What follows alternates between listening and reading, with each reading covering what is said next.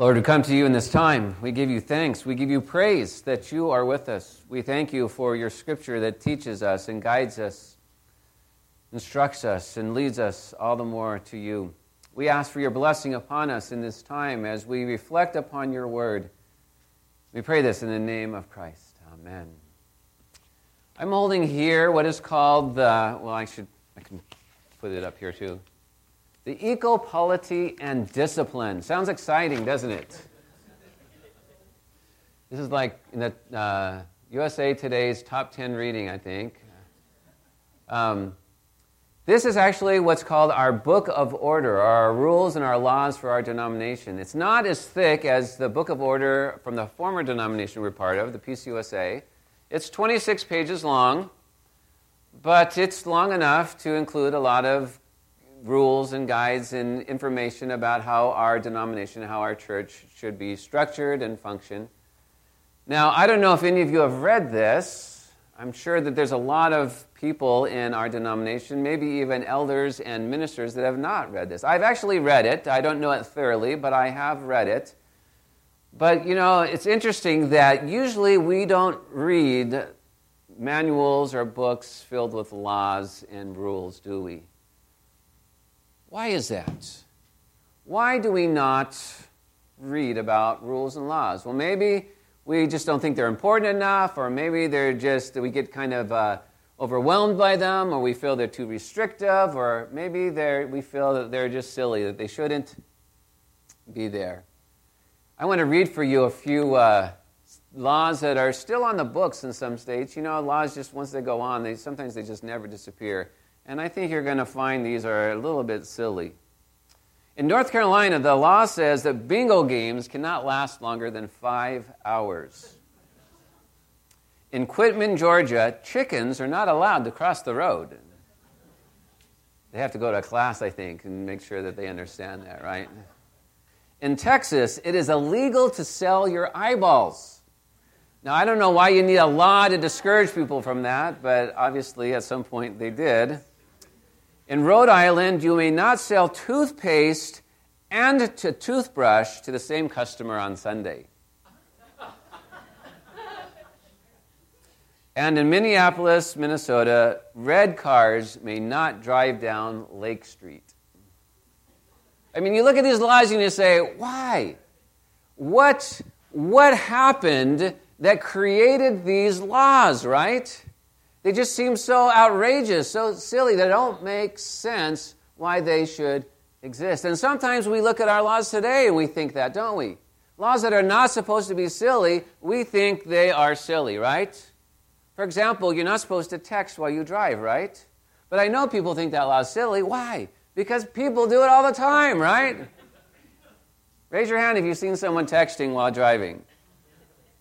I won't ask you if you text while you drive. Another law, right? The speed limit. People think the speed limit is silly. Why? Because they don't follow the speed limit, do they? You're driving the speed limit, right? I know all you drive the speed limit, right? So you're driving the speed limit, and what's happening around you? Cars are whizzing all by you, right? Because no one but you is driving the speed limit, right? And so we have these rules, we have these laws. They're supposed to keep us safe, right? We're supposed to follow them so that we are safe when we're doing what we're supposed to do. This morning, we're in chapter 21. We're going to talk about Ezra, who is a priest, and Nehemiah, who is a cupbearer, an official in the king's court. This is actually the last chapter in the book, the story, before in the Old Testament. So it's our last Old Testament chapter, and then next week we'll be getting into the New Testament. Now remember, at Christmas we already did chapter 22 about Jesus' birth. So next week you'll be reading chapter 23, and we'll be talking about Jesus' ministry. So today we're going to talk about Ezra and Nehemiah, and we're going to talk about what they have to share to us about the law of God, and why the law of God is important, and yet also why the law of God actually comes up short a little bit as well. So we have finished the Remember, the Jews were taken from Babylon back to Jerusalem they finally rebuilt the temple. And then we had some Jews that were taken to Persia, and so we talked about the story of Esther, remember that. And so now we get to the place, there's still some Jews in Babylon. And Ezra is one of those Jews, and he hears about God's people. They've built the temple, rebuilt the temple, but they haven't rebuilt the walls. And even more, he hears that they are not living up to the law of God. Remember, the whole purpose of the temple was for them to go to the temple so that they could hear the law of God, so that they could live for God, right? And Ezra hears that they are not doing this, and he is very disturbed. He is very grieved by the fact that they're not living up to the law. Because why? That means that they are not living as God is calling them to live. They are not doing what they're supposed to be doing. They are not following God, and that grieves Ezra's heart. Ezra knows that not only should the people know the law, but they need to follow the law, and it isn't beneficial. We're told that the hand of God is on Ezra, and that Ezra has prepared his heart to not only follow the law of the Lord, but to come to the people and to teach them of the law, okay? Now that's a big thing, because like I said before, not everyone likes to read about the laws of God, right? And so not only does he read it, but he loves it, and he wants to teach it in a way that others will love it as well. Because he believes that if you love the law of God and you live according to the law of God, then you will be blessed by God and you will live the life that God has for you to live. And so, Ezra 7:10, and when you ever see an underlined part, please read it with me. For Ezra had set his heart to study the law of the Lord and to do it, and to teach his statutes and rules in Israel. In the book of James, we're told in chapter 1, verses 23 to 24, James says, For if anyone is a hearer of the word and not a doer, he is like a man who looks intently at his natural face in a mirror. For he looks at himself and goes away and at once forgets what he was like. Now, here's a question for you. If I asked you to describe a lot of your physical aspects of your body, I mean, you look at yourself in the mirror all the time, right? Would you be able to do a good job of describing your physical being, right? We look at ourselves, but can we remember? Do you remember where that mole is? Or, what side you part your hair? And like all these little details about your body. Some people might have difficulty doing that, even though you look at yourself in the mirror all the time. James says, just like that, so often are we with the law of God. We hear the law of God over and over and over and over again. We hear it, but we do not do it.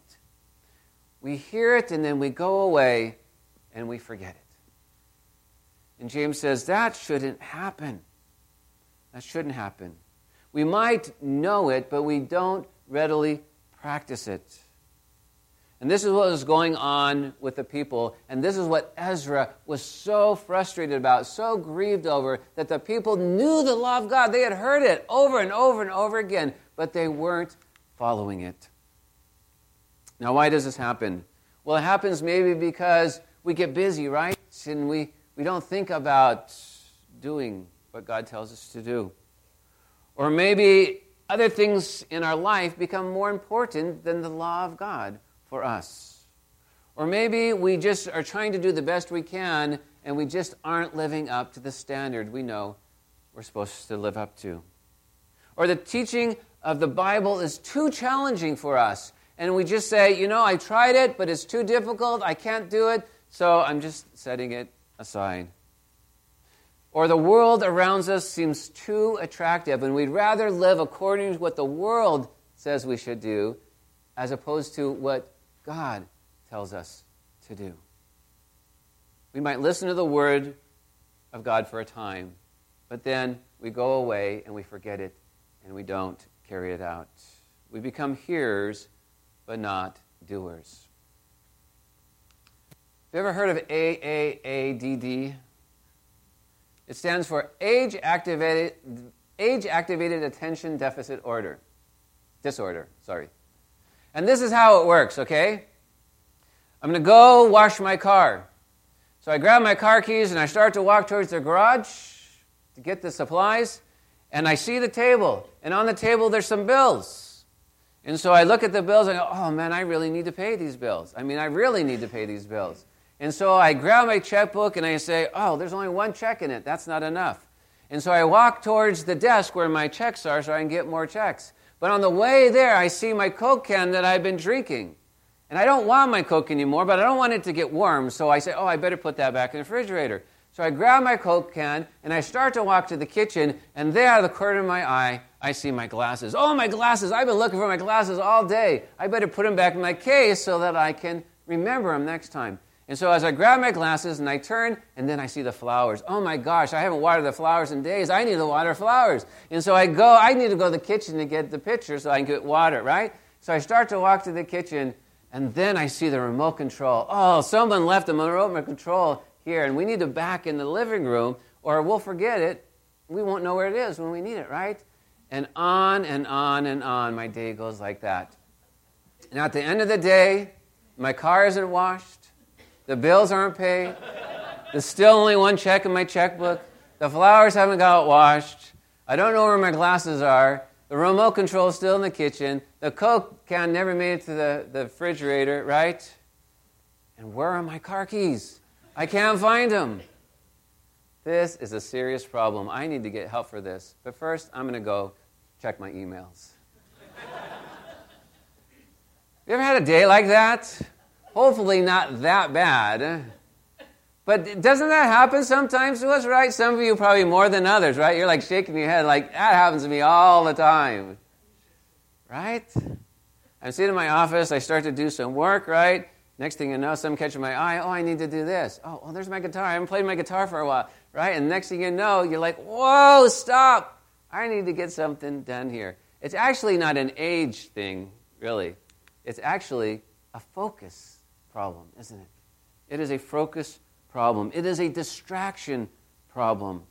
And this is what happens to us all the time spiritually, right? We want to be more loving. We say, I'm going to be more loving. And we're driving down the road and someone cuts us off and, oh, well, so much for loving, right? And then the kids are fighting in the back and your phone rings and somebody has a problem. Next thing you know, being loving, being more loving has gone out the door, right? Or you say, I really like what Pastor Chris preached on in the sermon last week, but, I don't fully remember it. So you go to your bulletin, you pull out your bulletin outline, which you wrote really good notes last week, right? And so you look at your outline and you start to say, oh, Pastor Chris talked about Esther and Mordecai and about how God has a plan for us and has time and brings people in our lives and how we need to trust God and we need to pray and ask God to work in and through our lives. And so you say, oh, I really want to do this. But then your week is challenging and the finances are tight and the pressures are upon you and you forget to trust God. And your time is squeezed out and you have no extra time for prayer. See, it's a focus problem, a distraction problem. We want to do something, but then we get distracted, and the next thing you know, we're not being that loving person that we wanted to be. We're not being more trusting in God. We're not praying more like we said we wanted to do because we get distracted by all the other things in life. Again, James 1:23-24. Read that underline with me. For if anyone is a hearer of the word and not a doer, he is like a man who looks intently at his natural face in a mirror. For he looks at himself and goes away and at once forgets what he was like. The law is not always well liked because it can cause us to think about we're being told what to do, and we don't like to be told what to do we? We want freedom. We want to be able to make our own choices. We feel restricted, or we feel like the laws that are imposed upon us are ridiculous or silly, or we rationalize them away and say, that's not for me. That's not the way I want to live. And we don't feel like it's relevant to us. See, this is the challenge that Ezra faced, and he was determined to get the people to not only know the law, but to love the law. This was his commitment, and the hand of God was on him. And so King Artaxerxes allowed Ezra to leave Babylon to go back to Jerusalem so that he could teach the law to the people. And Artaxerxes even said, well, why don't you set up judges so that when the people don't live up to the law, then there can be some repercussions. Isn't that interesting that we need to have punishment kind of over us to help us keep the law, right? I said this before. If you were driving along and there was a red light and you knew that you would not get a ticket, there would be no fine, there would be nothing wrong, you would just drive right through that red light, wouldn't you? We need that threat of punishment kind of hanging over us to keep us on the straight and narrow. And so King Artaxerxes says, why don't you set up judges? Have some punishment for people when they don't keep the law, maybe to encourage them a little bit more to follow the law. And when Ezra returned to see that things were not good, he tore his clothes in grief. This is how passionate he was about God's law. And when the people saw him tear his clothes, when the people saw him grieving over their behavior, you know what it did? It caused them to repent of their sin and to realize that they had been doing wrong. And caused them to say, we need to get right with God again. Well, at the same time, Nehemiah comes into the picture. Nehemiah is a cupbearer in the king's court. It's a very important position. It required the highest clearance to have this position. And like Ezra, Nehemiah was concerned for the people, and he grieved over the news of the poor behavior of God's people. But Nehemiah was a great intercessory prayer. He loved to pray, and so he prays this prayer in chapter 1 of Nehemiah. And I said, O Lord God of heaven, the great and awesome God who keeps covenant and steadfast love with those who love him. Isn't that neat? He's painting a picture of who God is. Why does God give us his law? Because he gives us a covenant because he loves us and wants us to love him, and he knows that the law will help to lead us in that right way that will keep us focused on loving God and keep his commandments. Read with me. Let your ear be attentive and your eyes open to hear the prayer of your servant that I now pray before you day and night. See the fervency of his prayer. Day and night he's praying. He's praying for the people of Israel, your servants, confessing the sins of the people of Israel, which we have sinned against you. Even I and my Father's house have sinned. What it really takes is for us to humble our hearts and realize, I've sinned, I've done wrong.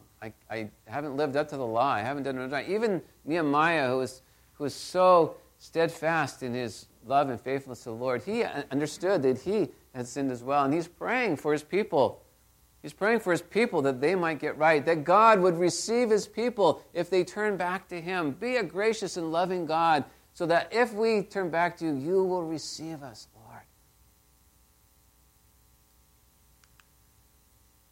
Nehemiah knew that the temple had been rebuilt, but that the walls had not been rebuilt. And now that was significant for two reasons. First of all, without the walls around Jerusalem, they were not safe from their enemies, right?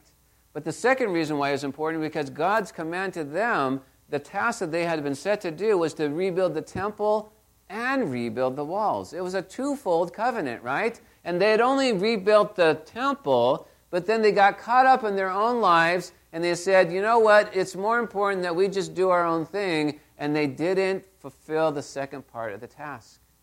They had forgotten about the collective.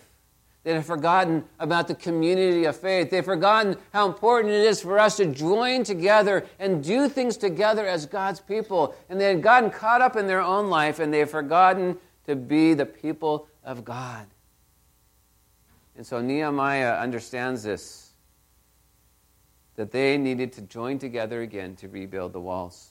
So after deep prayer, Nehemiah gets permission from the king to go back to Jerusalem. And as he's going back, he sees the priests and the nobles and the officials and all the rest of the people that are supposed to do the work. And Nehemiah, one thing you got to love about Nehemiah, he's an amazing encourager. And he gives them this charge. You can just imagine, this leader standing up in front of all these people, giving them a charge, right, to try to get them excited again to do the work that God's called them to do. And so he says in chapter 2, you see the trouble we are in, how Jerusalem lies in ruins with its gates burned. Come, let us build the wall of Jerusalem, that we may no longer suffer derision. And I told them of the hand of God that had been upon me for good, and also of the words that the king had spoken to me. And they said, let us rise up and build. So they strengthened their hands for the good work. Nehemiah gives this rousing charge to the people. And he reminds them, this is what we've been called to do. This is the task we've been given. We need to do this. This is such an amazing opportunity for us as the people of God to join together and to do this. And I want to let you know what God has done for me. And he told them about God's grace and love and blessing on his own life. And isn't that what we've been told that we should be doing, right? When we talk to people about Jesus, when we talk to people about our faith, tell your story. What is God doing in your life? How has God impacted you? How has God transformed you? What has made your life better because you know Jesus? Let me tell you what Jesus has done for me. And when he did that, they got all excited. And they said, let us rise up and build. And they did. They built the walls of Jerusalem together. Now, Ezra and Nehemiah wanted to rebuild the walls. And, of course, like any of us, when you want to honor God and give thanks to God, you read the law of the Lord, right? Isn't that what you do? Yay, God, let me read your law more, right? Well, that's what they did. They read the law of the Lord. Ezra praised the Lord, the great God. And all the people lifted their hands and responded, Amen, amen. Then they bowed down and worshiped the Lord with their faces to the ground. Amen. Now, we may not think that the law of the Lord is exciting. We may not go to the law of the Lord all the time and say, for my exciting reading today, I'm going to read the law of the Lord. We may not do that, but the law of the Lord has great impact on our lives when we read it and we understand it. And we realize that the law of the Lord leads people to the Lord. It reminds us to worship and praise the Lord. It reminds us how God provides for us and protects us. The law of God is important for us as well, to lead us to the Lord. But one more thing I want to talk about is that even though the law of the Lord is important, the law of the Lord does not save us. It does not save us. Apostle Paul in Galatians 3 says, for all who rely on works of the law are under a curse. For it is written, cursed be everyone who does not abide by all things written in the book of the law and do them. Now it is evident that no one is justified before God by the law, for the righteous shall live by faith. See, meaning that we cannot fully live up to the law, and we cannot do perfectly everything that the law tells us to do. And so therefore, because we cannot do that, the law does not save us. The law cannot save us. The law cannot bring us to salvation. Only in Jesus Christ do we have salvation, because we cannot do it on our own. James 2:10 says, for whoever keeps the whole law and yet stumbles on one point, he has become guilty of all. To be a keeper of the law, you have to keep the whole law all the time. And if you even break one part of the law, you've broken the whole law. And so therefore we understand that we cannot fully live up to the standards that God sets for us. God tells us to be holy, and to be holy you have to perfectly live out the law, and we can't do that. So what are we to do? Well, we're to understand that the law does have its benefits. Psalm 19:7 says, the law of the Lord is perfect, refreshing the soul. The law of the Lord can remind you of those important aspects of the life that God has given us, the way that God wants us to live. The law can do that for us. The law leads us to understand that we cannot be saved on our own and that we need a Savior because we cannot fulfill the law fully. And so the Apostle Paul goes on. Read with me. Why then the law?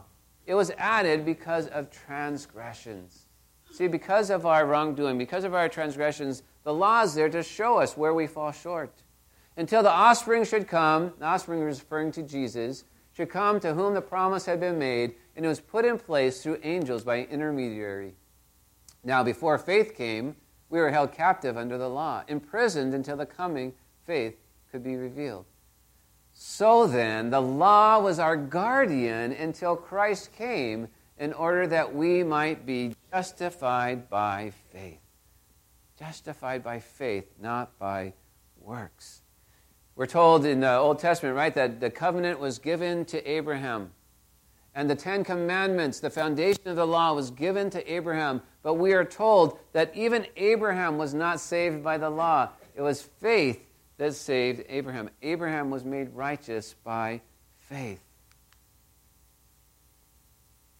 So it is actually the law that leads us to freedom because it leads us to Christ, who saves us from our shortcomings, who saves us from our sin. And the law helps us to understand how we to live, but when we fall short, we understand that Christ takes us that extra step. Christ gives us that example of how we're to live, but Christ gives us the salvation that we cannot gain on our own.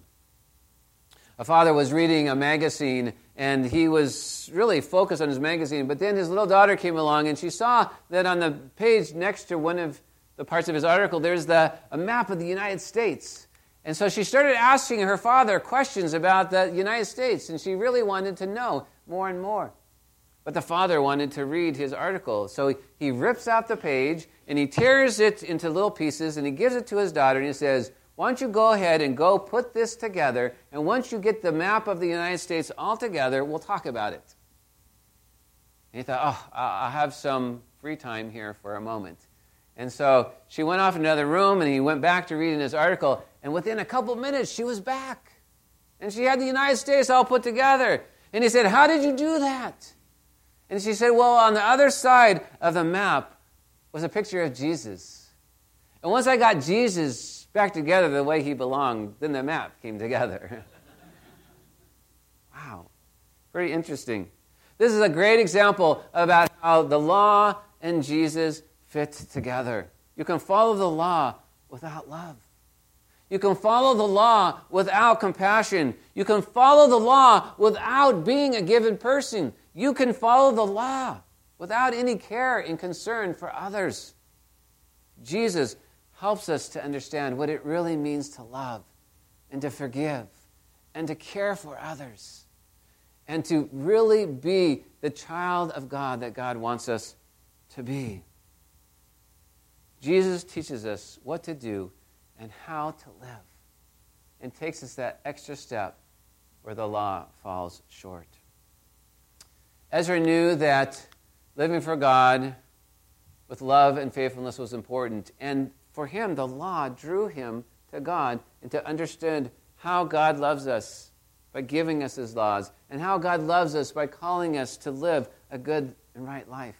How God calls us to be faithful by the effort we put towards living up to the law, right? Even though we can't live it perfectly, we know that the law helps to guide us. And when we show our faithfulness to God, then we have that life that God wants us to have. Again, remember, the law of the Lord is perfect, refreshing the soul. We shouldn't see the law as something of a burden of rules. Remember the Pharisees? They were the keepers of the law, weren't they? But they made it in such a way that it was a burden to the people. And it actually led people away from God instead toward God. Ezra and Nehemiah held the law in their hearts. And they loved it in such a way that caused the people to love it as well. They taught it in a way that helped the people to see how important it was for guiding us in our life. But we need to remember that the law cannot save us. Only Jesus can save us. The law leads us to Jesus and helps us to see, I can't save myself, but only Jesus can save me. While rebuilding the walls was important, as important as rebuilding the walls was the community that was experienced in doing that task. And after they experienced that task, they sat together, and Ezra and Nehemiah read the law to them, and they gathered together as the people of God, as the community of faith, and they understood that God is with us. and we are to be his faithful people. May we find our task together to do as the community of faith. May we let the law help guide us into living the kind of life God calls us to live. But may we seek out and receive Jesus all the more so that we are not only saved, but are filled with the Spirit of God to live the life God has for us to live. Let us pray.